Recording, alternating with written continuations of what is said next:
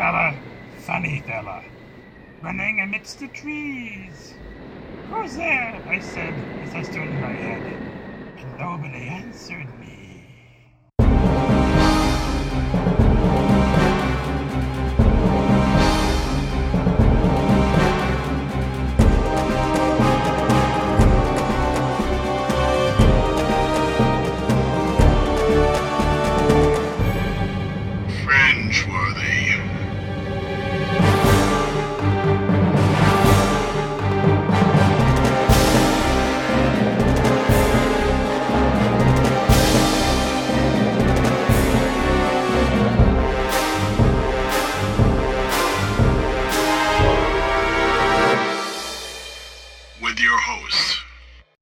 This is Bruce. This is Blix. And this is John. Welcome to another episode of Fringeworthy, the podcast.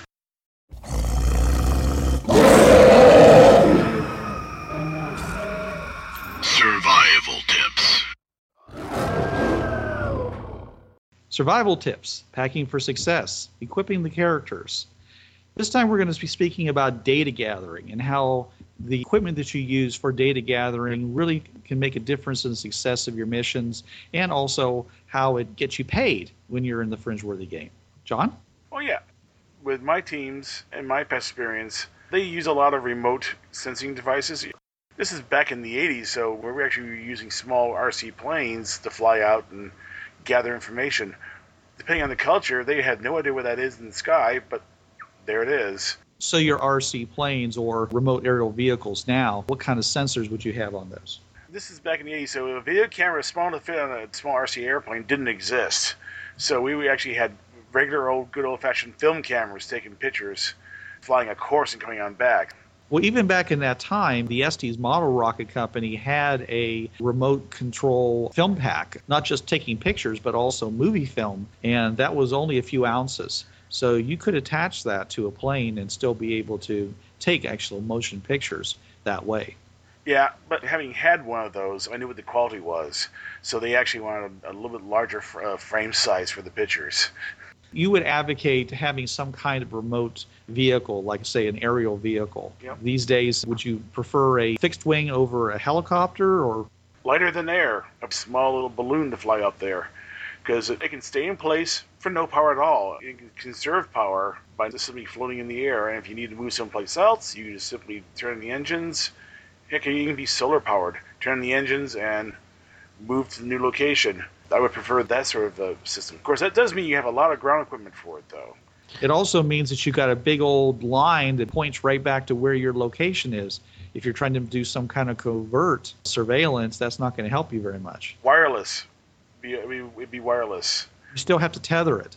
No, you don't. I'm talking one that actually has motors that flies, like a little Zeppelin.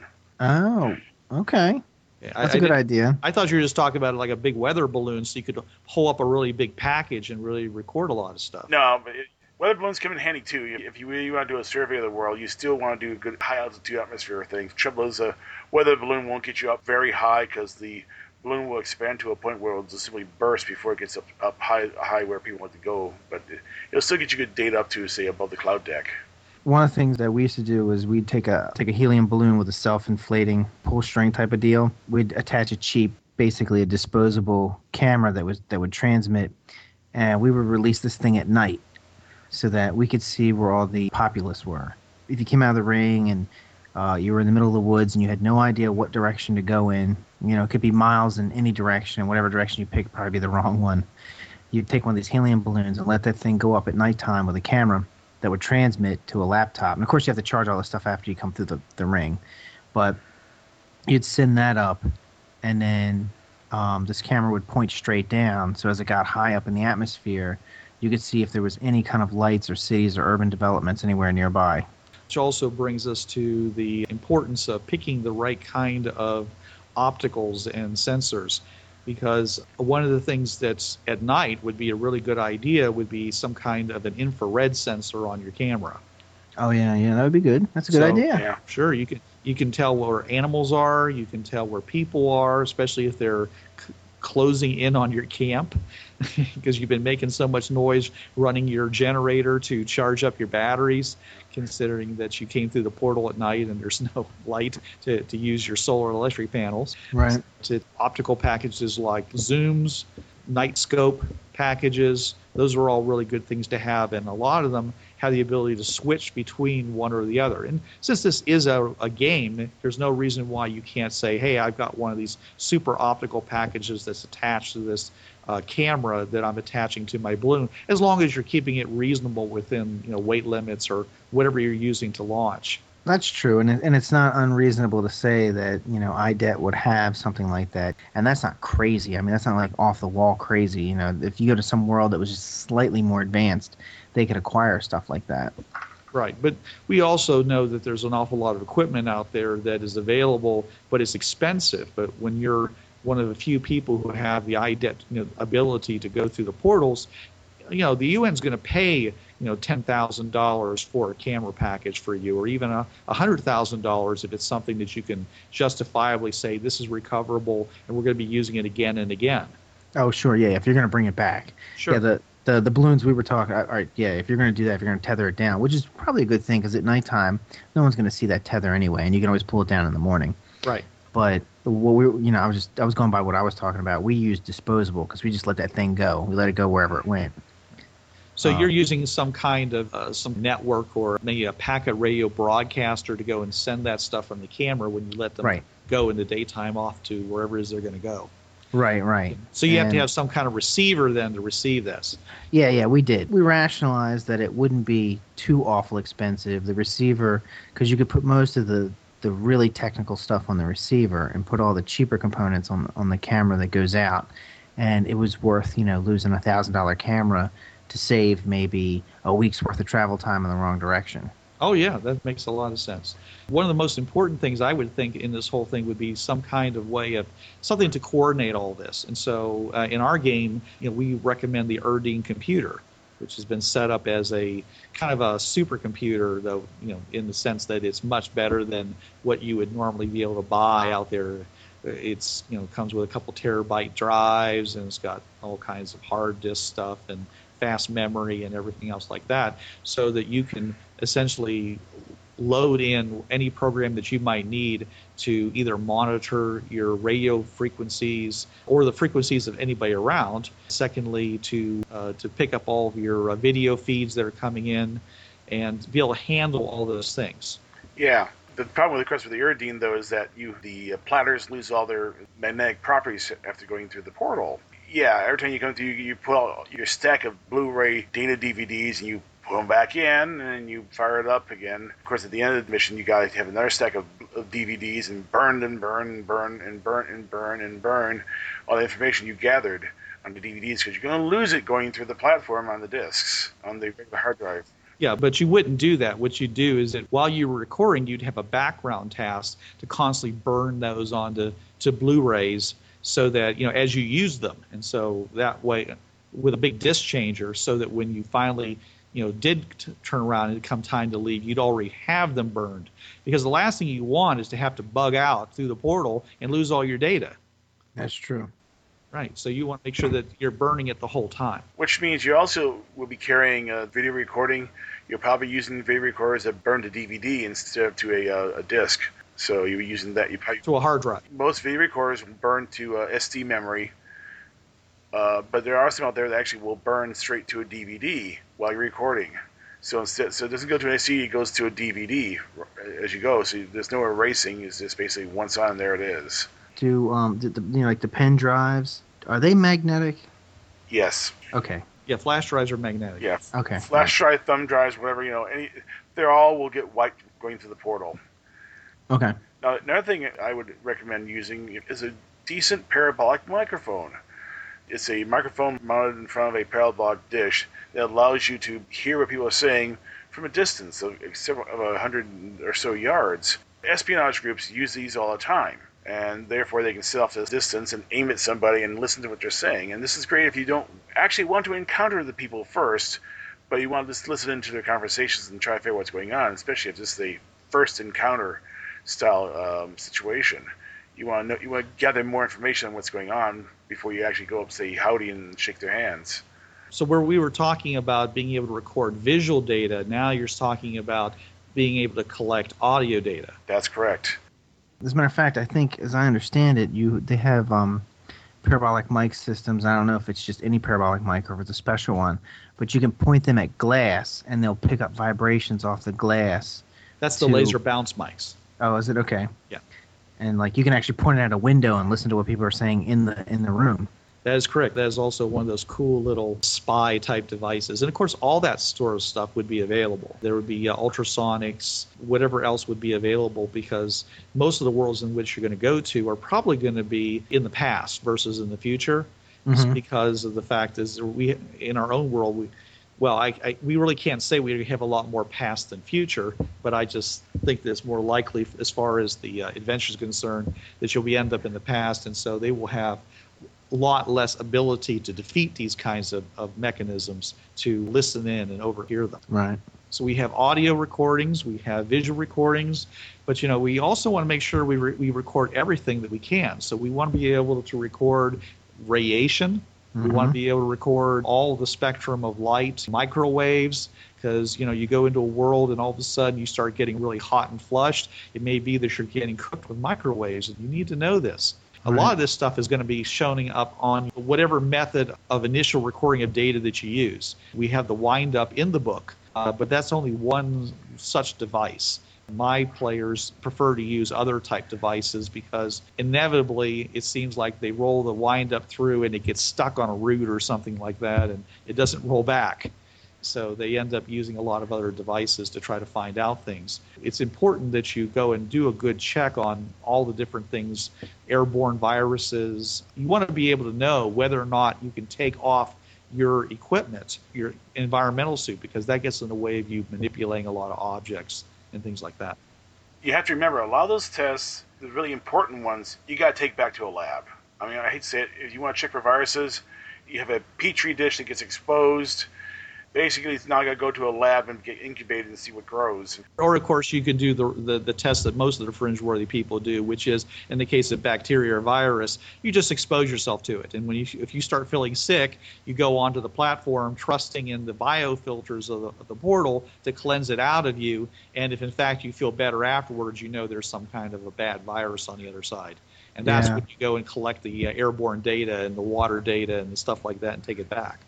That's what we used to do. We were hot dogs, man. We would just no environmental suits whatsoever. We just walk into any old world and hope for the best. And it didn't always turn out that way. I think we went through the one that cooked a bunch of us. A couple of us went through at the same time, and it just happened to be the one with the binary star, and we got cooked really bad.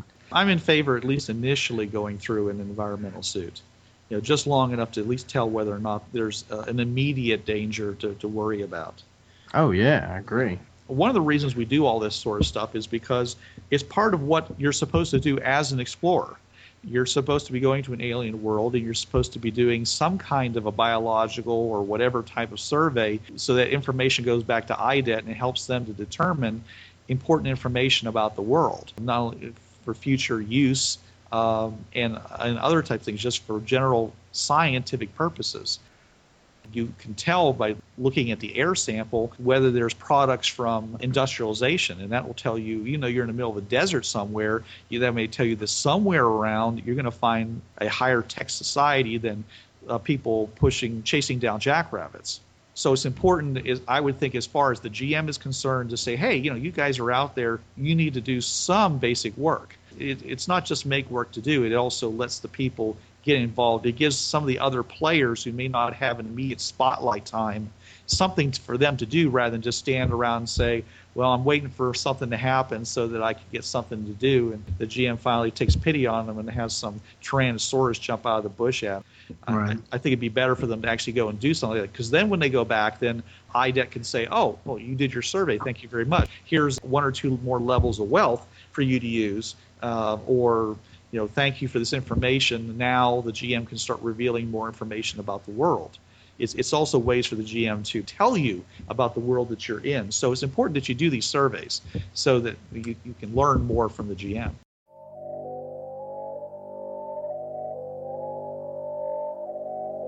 Your Fringeworthy Podcast. So let me ask you this, because this is important. When you have a first contact team, maybe not even first contact, but the first people to walk through that portal officially, how long do they generally plan to stay there? Is it a one-day thing, or is it go in, grab a few samples, get out, go back to IDET, take these samples, have them analyzed, and then send a team in better prepared for that environment? What do you think, John? I'm staring at that very self-same question right now. I'm working on a scenario for the Victorian Earth 2 on Prime Ultimate Platform Portal 02, where it's set for Team 2. We have Team 1 had gone through and found something and gathered information, but they decided the situation was such that they themselves cannot actually do the first contact. Therefore, they got to deliver the information to the players. If you're going to gather a lot of information about it, especially if you run into civilization, one day doesn't do it. But if you don't get caught, one day is about all you get. So there's a question there, okay, do we want to initiate first contact or stay off in the bushes and trees, planting microphones here and there and planting cameras here and there, and hopefully no one finds them, and learn as much as we can about this place before we actually decide to make first contact? It's a fine line to work out. I mean, this is actually one of the questions that IDET's going to have itself. Well, how do we do a reconnaissance before we actually do a first contact? It will be determined somewhat by how close civilization is to the portal. That's true. Oh, yeah. If you got 100 miles before you run into people, then you've got lots of time to do these kinds of general geological, biological surveys. But then you have the problem where you're going to have to travel 100 miles before you can actually make real first contact with some people.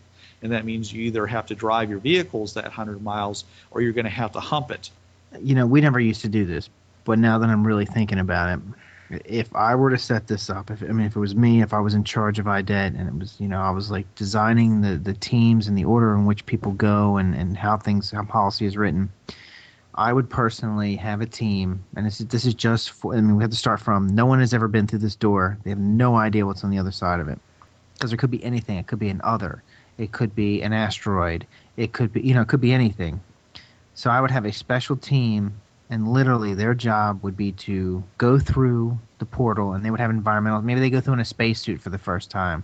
Maybe they'd use the wind-ups, and they would come back, and then they would, if it was safe enough, they go in an environmental suit or whatever, set down a few probes, maybe solar probes or whatever, and then they would come back out. They would wait a day, go back in, get the probes, collect their data, and go back to IDET with that. And that would actually be the absolute first initial survey, which would only be a few minutes, only expose them very minimally.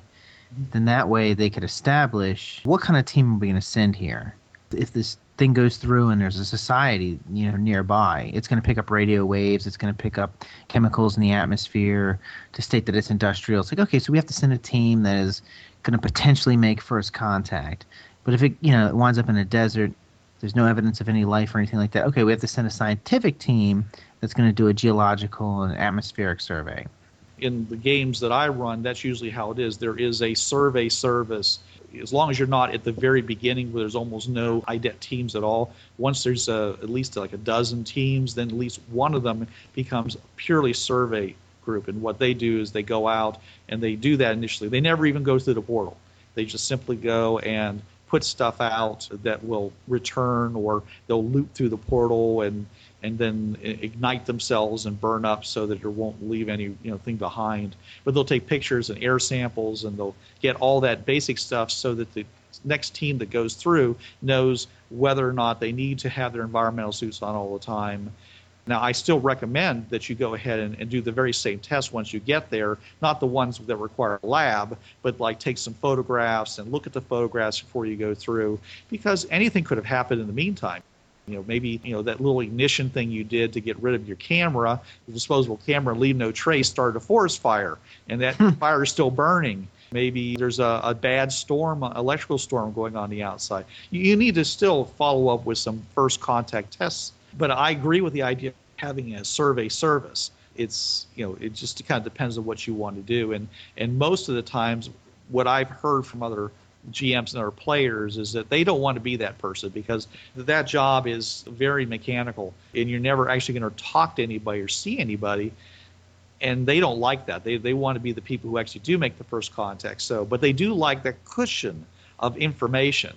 So this is kind of one of these NPC type groups that the GM provides this information from. And if he can really flavor it up by saying, by giving all those team members names and having them make various comments that would be appropriate to their nationalities, and that could be really good too. Yeah, I call them path breakers. That's what they're doing. They're breaking the path. They're That's cool. making a path for you, and they're earning the hazard pay. They're risking a whole lot because sometimes you'll step through that portal and you get into the worst situation possible. That is, you step through the portal on top of the altar in front of the congregation. What's going to happen at that point is up to the GM and the people who do that. But John, you're having your path breaker people step through without looking at any visual evidence before they do that. I mean, there's lots of ways of taking a picture and having it return to the portal before you go through. People get bored doing their job sometimes, and they say, hey, let's just go through and see what's on the other side. So that would be the Pathfinder group that doesn't come back, huh? Yeah. Yeah. And one of the main reasons that I would never send somebody through until I send some equipment through is because if it's a problem portal, it may take effect on the equipment before if it sucks it through, for example. That's a real good reason not to personally travel through. Yeah. Though I usually, when that kind of thing that's in the book where somebody touches the portal and he literally yanks them through, that's really rare. Even with problem portals, usually what happens is the problem portal, everything looks fine until you actually go all the way through. Yeah.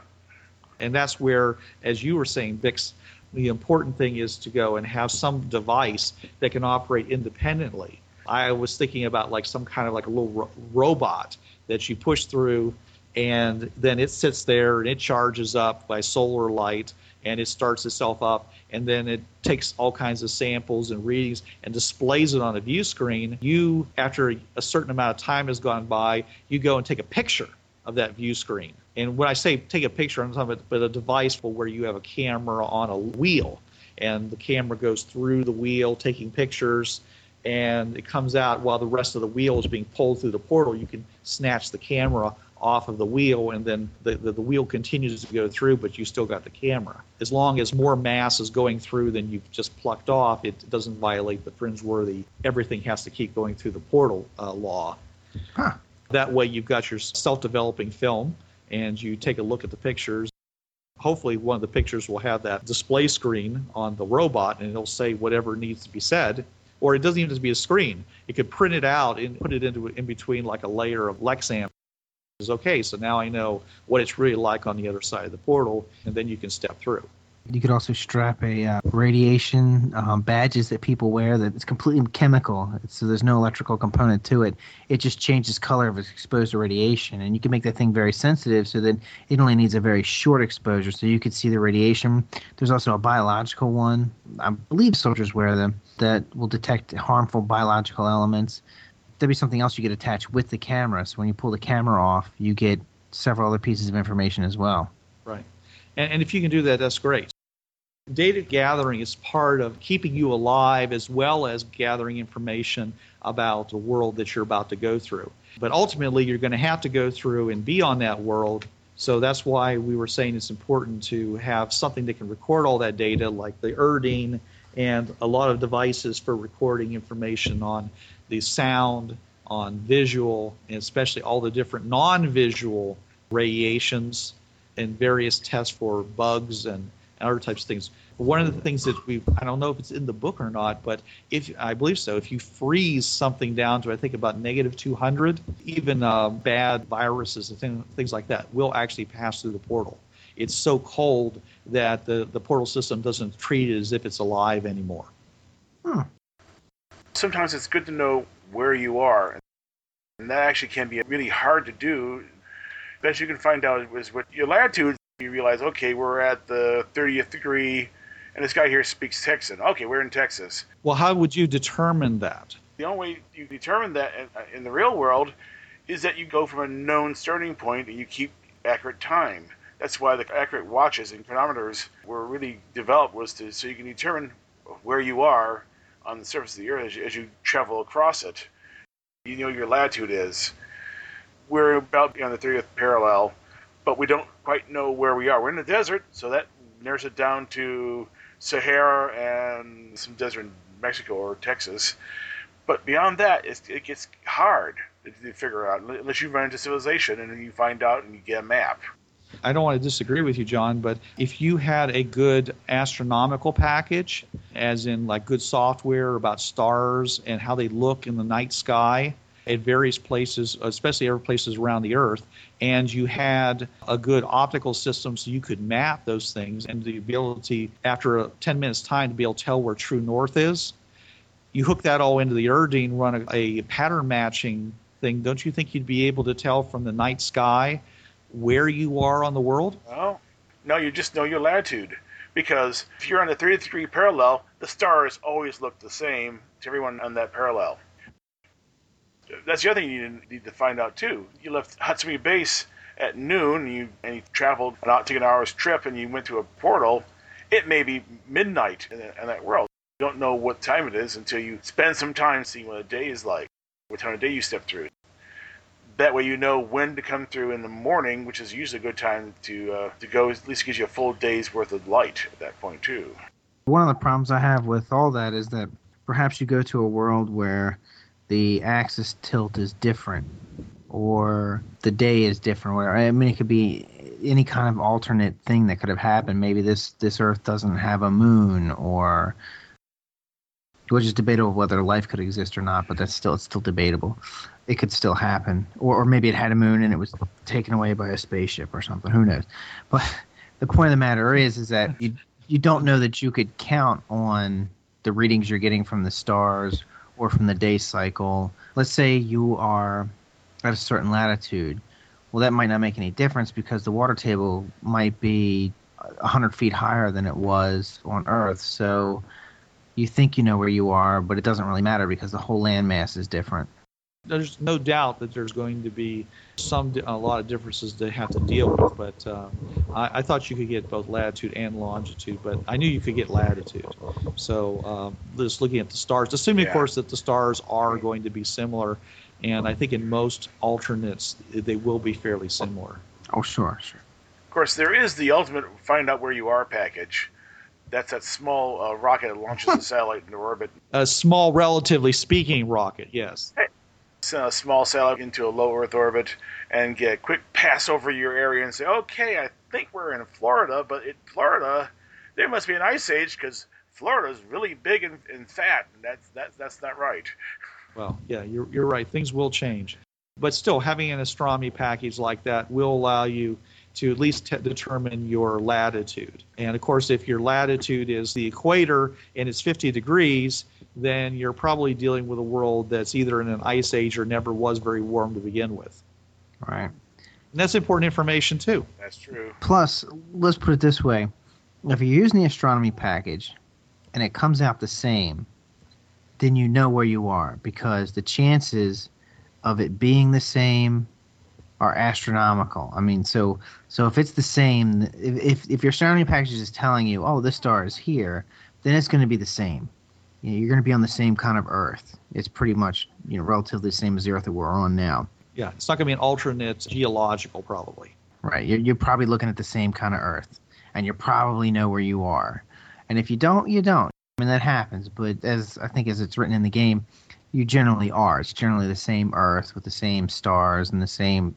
The changes are relatively minor from that aspect. But again, the importance here is that collecting data helps you prepare for what you're going to be facing, helps you have the right kind of clothing, helps you bring the right kind of food, helps you get some idea as to which direction you might want to travel.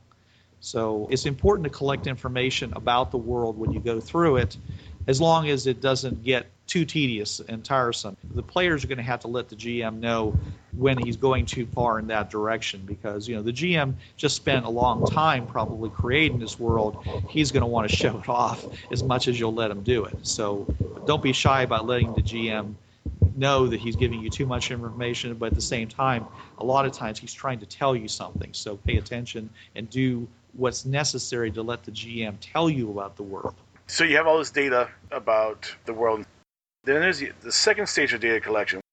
We decided we're going to do first contact, but we're not going to actually introduce ourselves as from another world. We're going to play at being from that world. And we need to collect more data about the society. So you collect people. Well, you can collect people, or you head to your nearest library with a camera, and you basically start recording history books to see what the heck's been going on in that place, and get newspapers if they still have newspapers. It's a lot of tedious information gathering, but at least you'll have a better idea what's going on in that world. Make an investigation roll. Okay, here's the information you found out. It doesn't have to be tedious, but you at least should be able to do that at least once or twice. If you have a library, it's really smart to go ahead and do that, because you'll be able to tell whether you're on an alternate temporal or what kind. There's a lot of things that you'll be able to find out about. A lot of gotchas. For example, customs can be listed there. Almost every library I've ever seen has at least one or two books on manners and how young people should comport themselves. Well, that's really important for you to get if you want to pass yourself off in polite society and perhaps meet a mover and shaker and not be treated as if you're like a savage. We like to trash. Dumpster diving. Dumpster diving, yeah. Trash is good. Trash is actually really good if you can find a decent trash dump. Dumpster diving, garbology. I think Fringeworthy should all get a degree in garbology to figure out what's going on. A decent heap of garbage can tell you so much about a culture. Actually, probably more so than their books would. I just finished up an anthropology class, and that's pretty much what anthropologists look at most of the time. Most of what they find is garbage. I think you mentioned on an earlier section, John, you said that when you go through a portal, if you have a sheet of paper that has all kinds of technical terms on it, objects, things that are common in society, especially things having to do with technology, since most of the time when you're going through to examine a world, you're kind of hoping to find some really cool technology to bring back to Earth. It's really good to have that list in a number of different languages, because what you can do is try to say the word in the local language. And if they don't have a word for automobile, or if they don't have a word for telephone, or if they don't have a word for virus or insulin, or various words like that, then they probably don't have the technology to support that. And it's a good way of inferring or deducing information from the responses you're able to make just by reading off a list of vocabulary words. Some words you want to take off that list. I think I used the word computer. Unfortunately, up until the 1950s, a computer is someone you hired to work in your office. Sometimes words will change. Things like transistor, that's a go. X-rays, that's a go. You may say virus. Someone's listening here's evil humors. Yeah, it depends on how much you want to role play. All right, so I think we've covered most of these kinds of things. Altimeter barometer is also a good thing, temperature things. John, can you think of an object that you like to bring to a world that most people don't think to bring? An object to bring to a world most people don't think. Yeah, what kind of a tool, something you'd use on a world for data gathering that you think that people normally forget to bring? There's the old-fashioned pencil and notepad. Yeah, you got the Erdene computer, but sometimes you're out in the field and you're belly down into a bunch of grass watching some guys work in the field. Having a notepad and pencil to write down notes is indispensable. Bix, what do you think? Well, I was going to say shortwave radio, but I think a lot of people think of that. Personally, though, I had a character who used to he'd always bring a big piece of parchment, or not parchment, but like tissue paper and charcoal to do rubbings. Oh. So that way if he found, he found something that he wanted to bring back, let's say he didn't have a camera got broken or whatever, it's the mechanical camera. So he could do rubbings of things. He could do rubbings of plants and all kinds of stuff. So I like that. I like that too. A linesman climbing gear is one thing that I always recommend people to bring, because they're always coming there and says, let's climb that tree, that big tall tree there. And I'm having them make all kinds of climbing checks because they're not equipped. And so a lot of times they're trying to bring a backpack up the thing. And having something that provides them with specific help in climbing a tree could be very useful to them. Oh, yeah, that's true. Because climbing way up a tall tree Could be rough. It's also a lot faster. You don't have to worry about where the branches are when you have something that'll jab right into the bark of the tree. Right. Or you can set up a belay system where one person who's good at climbing does climb up with the gear. Then he puts down a belay system and pulls the rest of them up. Listing all the things you want to bring, you have a big semi-truck to bring it all with, because there's a lot of stuff we're talking about. But a lot of this stuff will get miniaturized. I mean, of course, there's no way to miniaturize a orbital satellite launching system, but everything else can be miniaturized. But still, you might want to consider also having at least 2 different vehicles. That way you can split the gear between 2 different vehicles, still have room for everyone to sit around and be comfortable. Then let me just mention a few items that I think that people forget. One is a dragging harness. This is a device it's kind of like a girdle you put on yourself, and it's designed specifically to allow you to drag heavy objects, animals that you might kill and have to bring back to camp, wood, trees, rocks, anything that's large and heavy that it's in a place where you can't easily bring it back. Putting on one of these harnesses allows you to pull 500 to 1,000 pounds without giving yourself a hernia or straining your back. Of course, one player has a whip to go, yeah, yeah. Also, lots of stainless steel vacuum bottles is a good idea, because not only does it keep your coffee hot, but it also means that you don't have to worry about putting some kind of caustic material in something that you have to worry about, or temperature. Some things are sensitive to temperature. You put them inside one of those bottles and you don't have to worry about that. One of the few things I like to use is a gyroscopically powered shaver.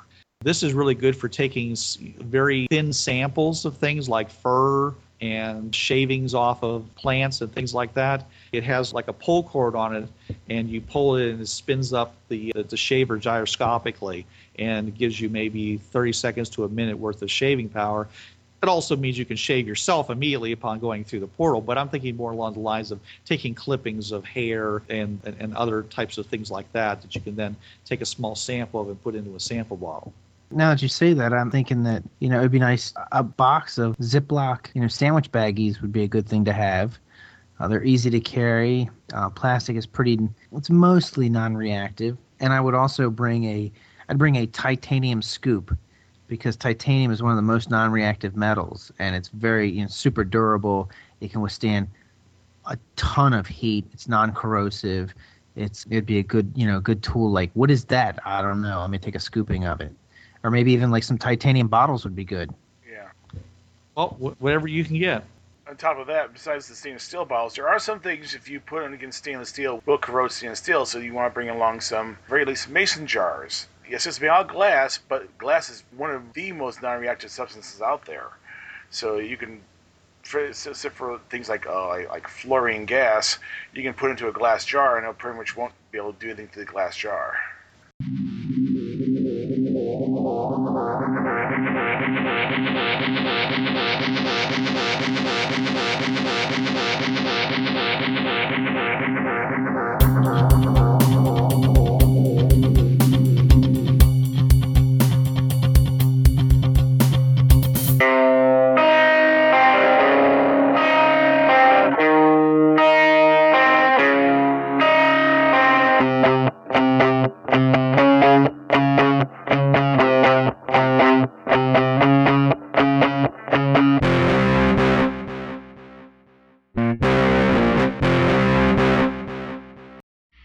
This has been the Fringeworthy Podcast.